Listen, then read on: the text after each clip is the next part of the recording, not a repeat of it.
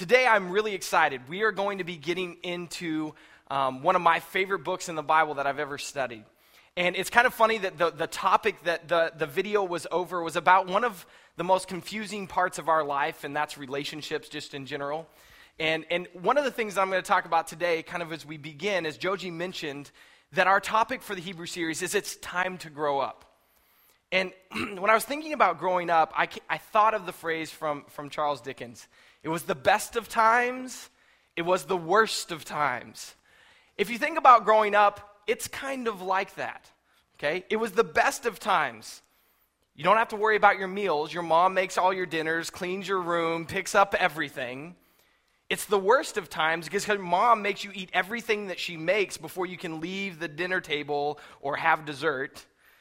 It's the best of times because you have scheduled naps during the day. How many of us want to go back to those days? Okay, you have scheduled naps during the day. It's the worst of times because we have to go to bed early and miss out on all the cool things that happen after 8 o'clock when your parents stay up and play cards or watch TV or whatever time, or unless if you're like me and an adult that goes to bed at 9 o'clock or something like that. It's the best of times because we're carefree. We have no real responsibilities, right? We get home from school, we can go play with our friends, we can watch our cartoons, we can do whatever we want. It's the worst of times because we have no responsibilities and everybody treats you like a kid, pats you on the head and says, man, you've grown so much since I last saw you, even though they saw you last week. You guys have those experiences. Growing up is just kind of difficult. It is the best of times, but it is also in many ways the worst of times. It's like we don't have a choice, if you really think about it. Growing up is just something that happens. And we get pushed through different stages, whether we're ready or not. If you can think about it, those being pushed into junior high school or middle school, one of the worst of times with pimples and awkwardness and all that come with that. We don't really have much of a choice. Or high school, that place where so much just absolute pandemonium of adolescence goes on with getting your driver's license, going on first dates, getting your first job, just the energy that comes with that, sports, everything starts to happen really fast. All of a sudden you're 18, you could buy cigarettes, you could fight for your country, and you're all grown up, right? We're considered adults, right? 18. We have everything figured out we need to know. We have all the answers. Just ask an 18-year-old. It's the truth of the matter. We all think we have it figured out. But the reality is, yeah, right. Okay? Yeah, right. We're not all grown up by that point. So then there's college. Another 4 years to act like you're a kid.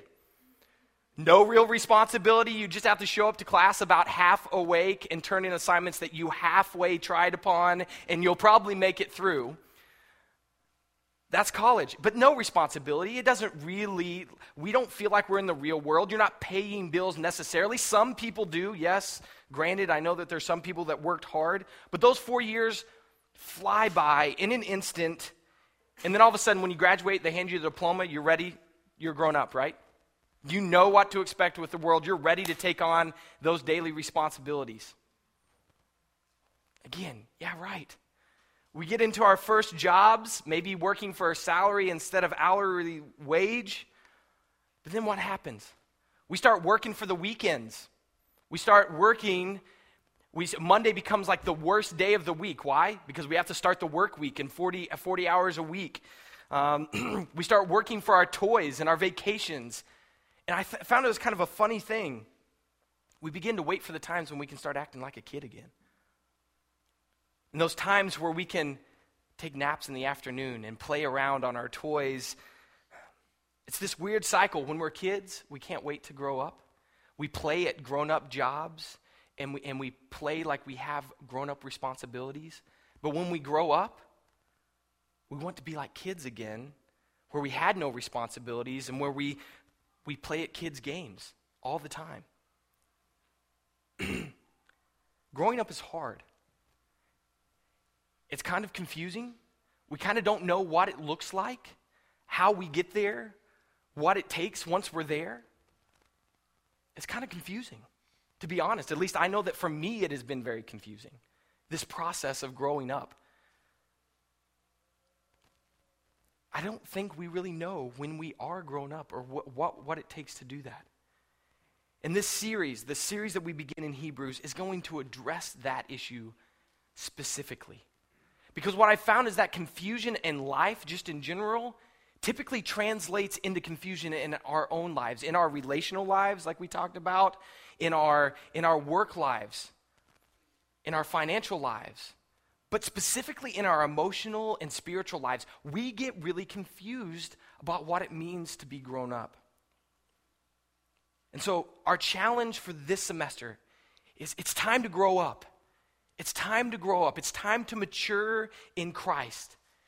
And the way that we're going to talk about that is growing up, when we talk about that in a Christian perspective, is knowing Jesus. So when you hear us say it, we're going to say it's time to grow up knowing Jesus. That's what it means to grow up. We're putting it together in that one statement. So I want you real quick to turn to someone next to you and tell them what the theme of Hebrews is. Okay, I'm going to remind you one more time. It's time to grow up knowing Jesus. Now turn and tell someone real quick. Okay. All right, I don't want you, as you stumble through that, I know, that's okay. I want to just keep that in your mind. I have two purposes this morning Joji mentioned. I'm giving you an introduction to the whole book of Hebrews, but I'm also going to be going through the first chapter of Hebrews, chapter 1 through chapter 2, verse 4. So we want you guys to get a glimpse of where we're going, okay? For the last year and a half, if you have been in this church or for any time, for the last year and a half, we have been talking about mission. We've been talking, a year ago we went through Acts, and in Acts we saw the church on a mission. And we saw the church, just the amazing, impossible mission that the church went on as things unfolded after Christ had been resurrected and left the Holy Spirit. And we saw the church on a mission. And then this last semester, we went through Joshua and watched God's people on a mission, the people of Israel going into the promised land that God had promised them. So we have been so much mission, mission, mission. Okay? Our goal as leaders and as where we felt challenged is that we wanted to begin to challenge you that church is not a place for spectators. Church is not a place where you turn over the ministry of the gospel to people who are professionals. Church is living out the gospel every day in your life, and that's what we have been pushing with mission. You need to understand it is your mission to do what God has called you to do. And we've been pounding that for a year and a half. Today marks a shift. We're going from mission, mission, mission, which we want you to keep in mind. We're not going to leave that. We'll come back to it all the time. But we want to go to maturity, maturity, maturity. What does it mean to grow up in Christ? What does it mean to become a mature believer? That is where this series in Hebrews is going to. Christianity is about Jesus Christ. And if we're going to mature, it is knowing Him more. It is knowing Him more on a daily basis in the way we live our life. It is more dedication. It is more trust. It is more following. It is all that comes with knowing Jesus. And that is what we are seeking. We want to go deeper and we want to go farther in our relationships. Jesus is the power to do that. He is the source of that. The mission that we've been talking about, you cannot do without Jesus. And so we felt it very important for us to come back and say, we've been calling you to go on a mission. Now learn your source. Go deeper to the roots so you have the power and the strength to live out that mission we've been talking about. And so I am so excited about where Hebrews is going, that we are going to learn to grow up into who Jesus is, to know Him more and knowing Jesus. Now our theme verse, our verse for this whole semester is going to come from Hebrews 6, 1 and 2. Now this is where we got this theme. It's time to grow up. And this is what it says. It says, therefore, let us leave the elementary teachings about Christ and go on to maturity. There it is. Go on to maturity. That means it's time to grow up. Now that verse continues on to explain what are the elementary teachings about Jesus Christ. It says, not laying again the foundation of repentance from the acts that leads to death. That's elementary. And of faith in God. That is elementary. Instructions about baptism. laying on of hands, the resurrection of dead, and the eternal judgment. That's the elementary. We don't need to go back to those. We want to go deeper. And verse 3 is the key to what we're praying. And God permitting, we will do so. That is our prayer as leaders, that we will grow deeper. God permitting, God leading, God guiding, the Holy Spirit convicting us to go deeper in Christ. Now, that is not going to be easy. And you need to be ready for the fact that Hebrews is going to hit you in the face. No matter where you are, no matter if you've just gotten to know Jesus, no matter if you've walked with him for 20 years, none of us have arrived. There is no one in this place that has it all figured out. There is no one in this place that knows it all about Jesus and has all the answers and trusts him completely. We're never there. We're not even close. We've got so much more to go. Okay, there is none of us that can't know him more and continue in this process. And so it's going to be a challenge. Hebrews is going to push us. It is going to pull us. It is going to stretch us in ways we haven't been stretched. It's going to make us feel uncomfortable, and it may make you squirm in your pew a little bit. William Barclay said this about, he's a famous Bible commentator, said this: when we come to read the letter to the Hebrews, we come to read for the person of today what is the most difficult book in the entire New Testament. It's the most difficult book in the entire New Testament. I wonder why it is going to be so difficult. What is it about growing up or being told you need to grow up that is so hard? Now, one of the things I began to just think about in just life, just in general. When we're young, we have this desire. I talked about it earlier. We have a desire to be grown up, okay? We have that longing to grow in maturity. But something I've noticed about people, once we get grown up, and this is something I see in athletes, and I'm going to pick on athletes here. They get to a certain point in their life, and their athletic days are gone, and what do they start talking about? The glory days, right? The glory days. It becomes these moments where all of a sudden we look back to our childhood and we say, man, when I was 18 and I was this young athletic stud, then man, what a great time in my life. All of a sudden, for some reason, we grow up and then we say, I want to be young again. That was the best time of my life. We stop. It's like you hit age 30 and everyone says, the best times of my life are gone. We have this just in nature. I've got a few months, okay, and then the rest of my life is gone. But we begin to look at ourselves and we bask in these past successes. We look at our life and we say, the best is already past. What is with that? What is with that? And that's the same with our Christian lives. And this is where I think it gets tough. In our Christian lives, often we come to that cross and we get down on our knees and we accept salvation and we say, wow, God, you've done so much in my life. But somewhere after that point, whether for what reason, the feelings may be different, the emotions may be different.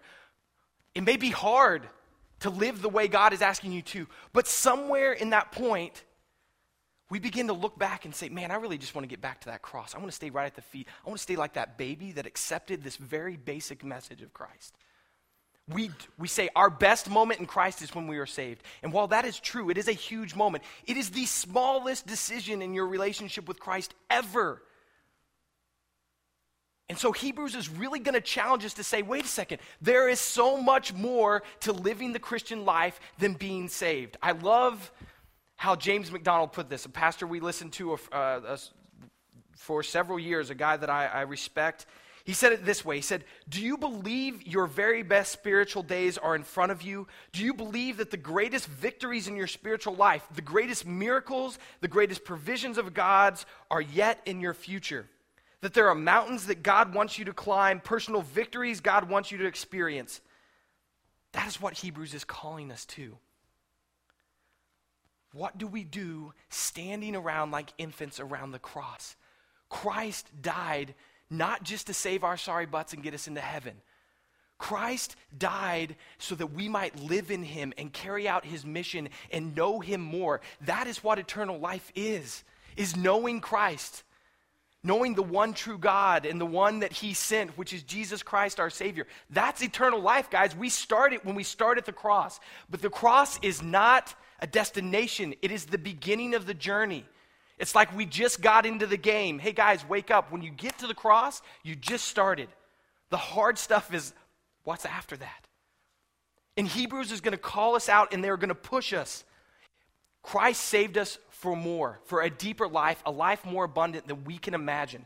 And we haven't even begun to see that. When we hit our life, it's not looking at a time in the past. It's saying we've got more to learn. We can know Jesus more. We can trust him more. We can follow him more.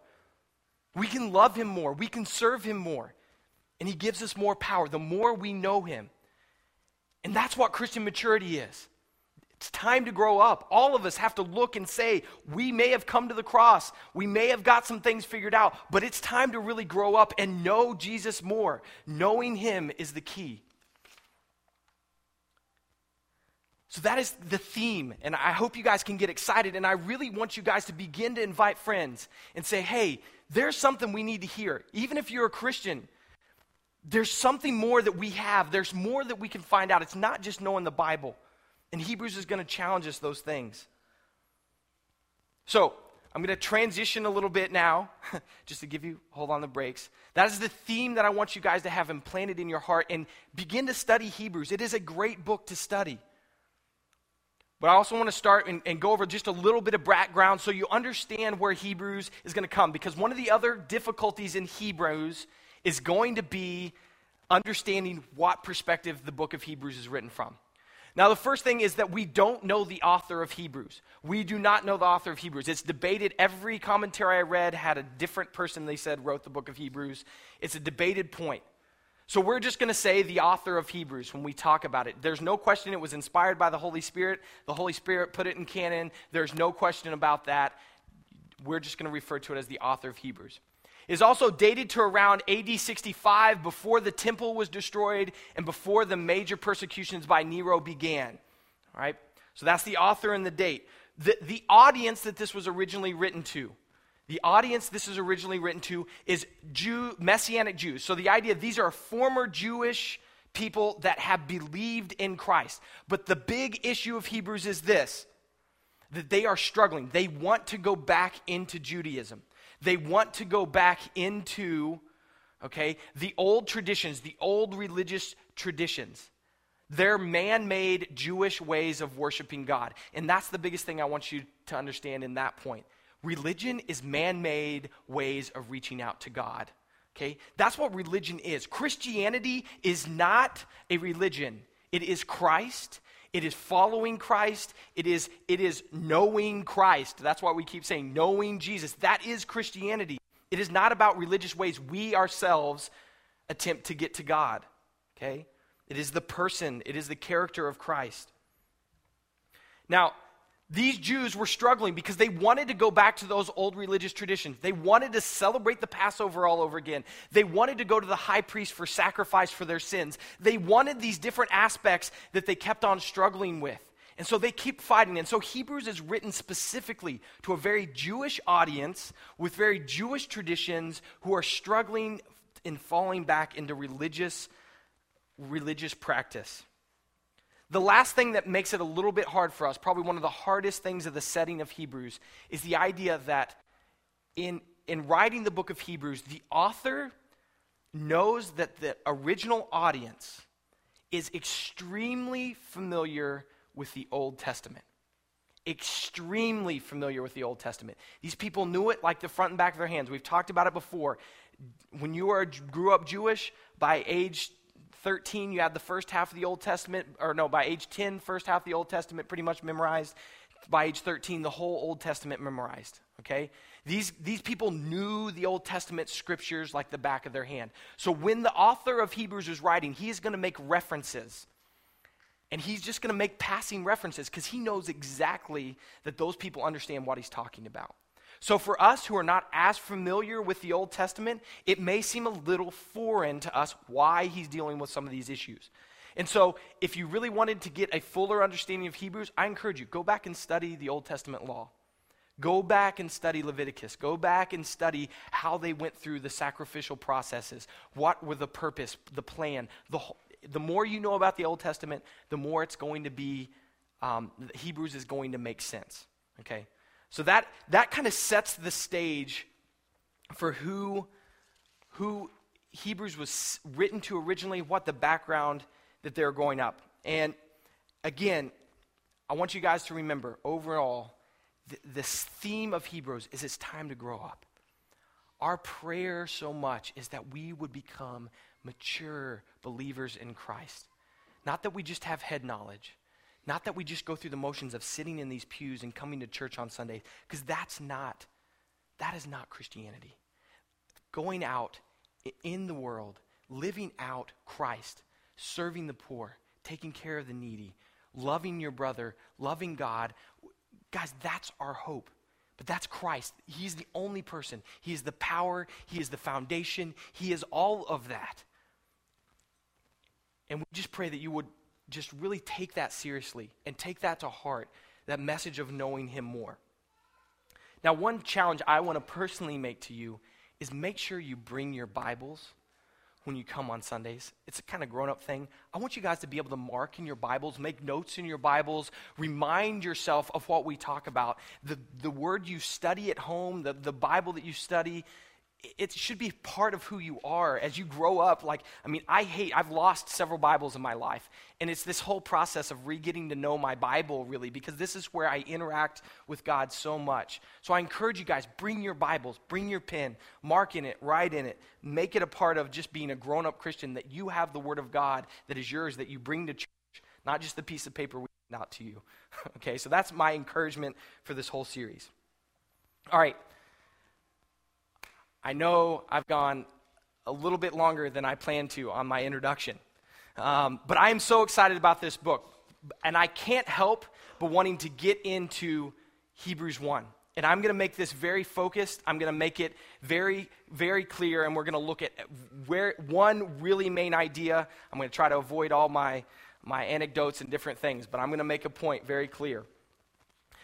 The theme of this first chapter, and we already sang about it in the first few songs, is Jesus is the greatest. Okay, we sang the song, highest and the greatest. All right, Jesus is the greatest. And my phrase and my hope for you in this is take off your blinders. Okay, and I don't know if you guys know what I'm talking about, but blinders, you ever seen a horse? You know, they put blinders on them to keep them focused so they don't get distracted from things going on the side of them. Okay, that is blinders. And one of the things I've realized in my Christian life, one of the reasons why in the way that I don't know Jesus and I haven't grown up, and one of the struggles I think with a lot of Christians is that we get a very focused, narrow view of who Jesus is. We get this very narrow view of what he's capable of, what his power, what his position is, all these different aspects. And sometimes it's because we have things in our life, and really it's just the idea of when we say the term greatest, okay? When we say that a lot, I have echoes when I say the word the greatest. I'm seeing Will Smith as Muhammad Ali. I am the greatest, you know. But what happens to the greatest in sports? Ali gets beat by Foreman, right? Ali gets beat by Foreman. What about every generation of every athlete? There's always a new greatest, right? Michael Jordan was once. LeBron James may be now. Like, it's a very fluid idea. For us, the greatest is not really very high, right? It's changing constantly. And we debate it every year. Is there the greatest catch, the greatest game? It's new every time. So when I say Jesus is the greatest, while we may mentally agree with that statement, for us that has a pretty low bar, okay? Because when we use that term, it's pretty fleeting. But I want you guys to look, and we're going to get into Hebrews 1, and I want you guys to just open your Bibles to Hebrews chapter 1. It's in the back half of your New Testament. The first four verses absolutely blow up who Jesus is. And I want you guys, it's on the screen if you don't have your Bibles with you, but I just want you guys to hear the words describing how Jesus is the greatest. In the past, God spoke to our forefathers through the prophets at many times and in various ways. But in these last days, he has spoken to us by his Son, and here it starts, who he appointed heir of all things, and through whom he made the universe. The Son is the radiance of God's glory and the exact representation of his being, sustaining all things by his powerful word. After he provided purification for sins, he sat down at the right hand of the Majesty in heaven. Jesus is the greatest. Jesus is the greatest. We have to take our blinders off. We have to take our blinders off and realize that he is higher than everything. Higher than everything. He is the Son. He is the second person of the Trinity. He is God. Okay? That's the first. He is the highest. He is God. He is heir of all things, everything that has been made. If you understand the idea of heir, that means he inherits all things by his nature as the Son. Everything that was God's and was made in all of creation is his. And it continues on. He made the universe. There's several different references in this. John 1:3 says this, through him all things were made. Without him nothing was made that has been made. Jesus is the creator. He is the maker of all things. He's not just a part of creation. He is the creator. All right? And then it continues. That thought continues. He is the radiance of God's glory. Anything we know about God, anything we see in God, and radiance has the idea of this. It is the beams of God's glory. It is what comes. It's what we see of the sun. If you were to think about the sun as radiance, is the sunlight that we see. That is the radiance of the sun. It is the beams of sunlight. So Christ is the beams of God's glory. That means what we know about God, what we see in God is Jesus Christ. And then that thought continues in the next statement, which says that he's the exact representation of him. The exact representation. And this word here is like a die, okay, that was cast to mold wax or clay that would create an exact representation, a die that was created. So Jesus is the exact representation of God. Everything that we see, everything that is God is in Jesus. And so when we talk about Jesus, it is not... We cannot keep blinders on our eyes and say, well, Jesus was a man who came and died for my sins, and that's it. Now, that seems pretty big, but it's so much bigger than that, okay? He is in the beginning, and he is in the end. He is God. He is the representation of God, okay?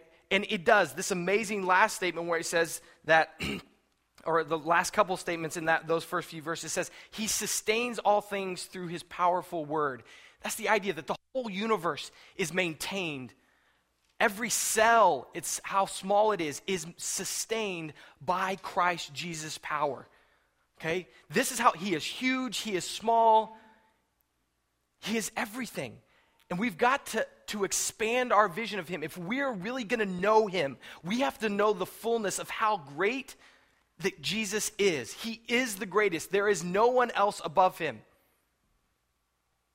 And we've got to pound that into our head to open our eyes as we begin this series. If we're really going to grow up and mature in Jesus, we have to see him for who he is. And that is the greatest. Now, the rest of chapter 1 is going to cover two topics, and I'm not going to spend much time on these. The first is that Jesus is greater than the prophets.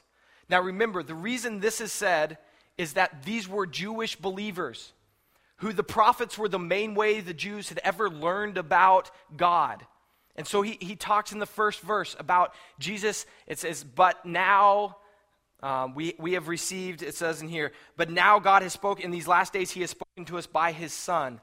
He is comparing them to the prophets in the way that he used to speak. And Jesus is so much greater than the prophets.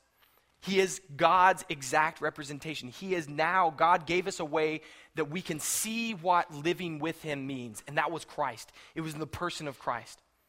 The rest of the chapter, starting in verse 4 through 14, will be about how Jesus is greater than the angels.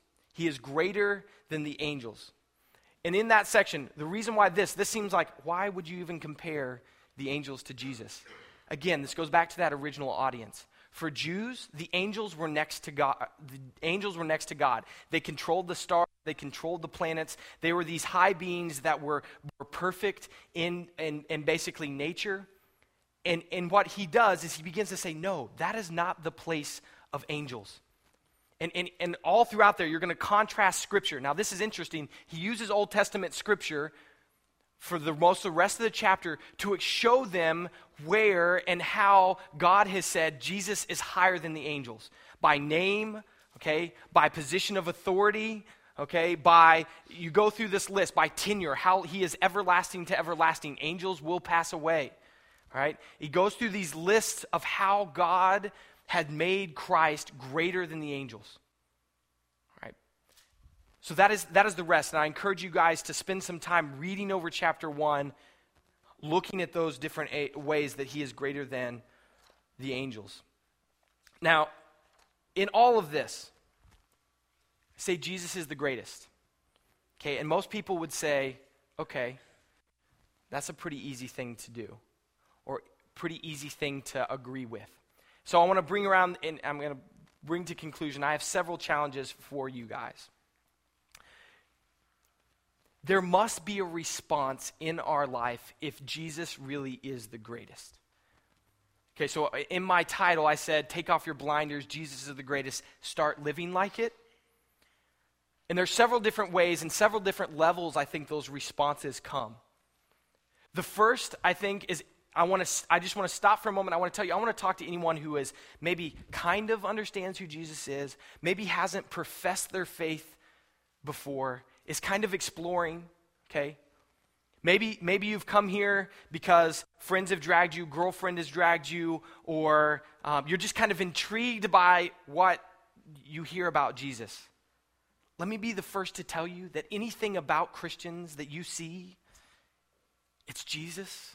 Anything that makes them different, it's Jesus living in them. It's not our own good works. We're not naturally good people, okay? But it is Jesus transforming us that it has made the difference and is the difference. So if you've never really come to that conclusion, okay, Jesus came to show you the way to live. It's not just a list of do's and don'ts that he prescribes. He said, come follow me. Come follow me. I'll show you the way to live. So I challenge you. There's in chapter 2, it says this, and this is kind of where the challenge comes from. In chapter 2, verses 1 through 3, I'm going to read these real quick. It says, we must pay more careful attention, therefore, to what we have heard, so that we do not drift away. For if the message spoken by angels was binding, and every violation and disobedience received its just punishment, how shall we escape if we ignore such a great salvation?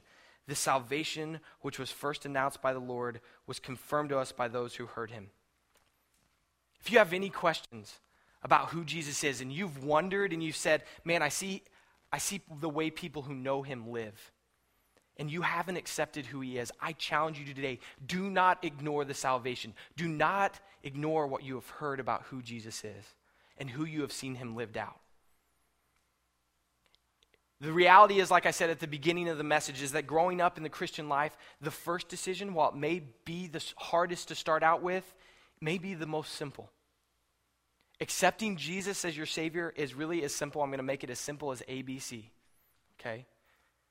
A means that you accept that you are a sinner, that you have sinned against God and are not justified before him. B is that you believe that Jesus Christ is who he said he was. The Savior, the Messiah, the Lord, Christ. And then C, you confess. You confess that he is that Lord and Savior in your life and that you need him in your life to be able to live with Christ. If there's anyone here who has never walked through that step and walked through that stage and needs to talk, you can talk to myself after service today. You can talk to any of the pastors after service. We will make it available for you guys during communion in the second half of worship for someone to talk to you. Okay, I'll be up here on the front pew. There'll be some other people around. Guys, that is the first step, is seeing that Christ is the greatest. He is the only way we live this life, and if there's any good in it, it is Christ. Now to the rest of you who have already made that step, There's a lot of you who have been saying, just been able to space out. I want you to zone back in real quickly. Okay? We may not understand, we as Christians who have accepted that first step may not understand the same struggle that the Hebrews had, that the angels and the prophets were possibly considered greater. But the thing I am positive of is that we all have areas in our life that we make things greater than Jesus. Okay, be it our hobbies, playing the guitar, running, school, if that's someone's hobby or not. Be it our work, the time we spend there, the mental energy, all these different areas. Be it our favorite television shows. I am the most guilty of someone who wants to hide from people sometimes, and I just want to veg in front of the TV. And I make that television show in my personal relaxation greater than Jesus and his love for people.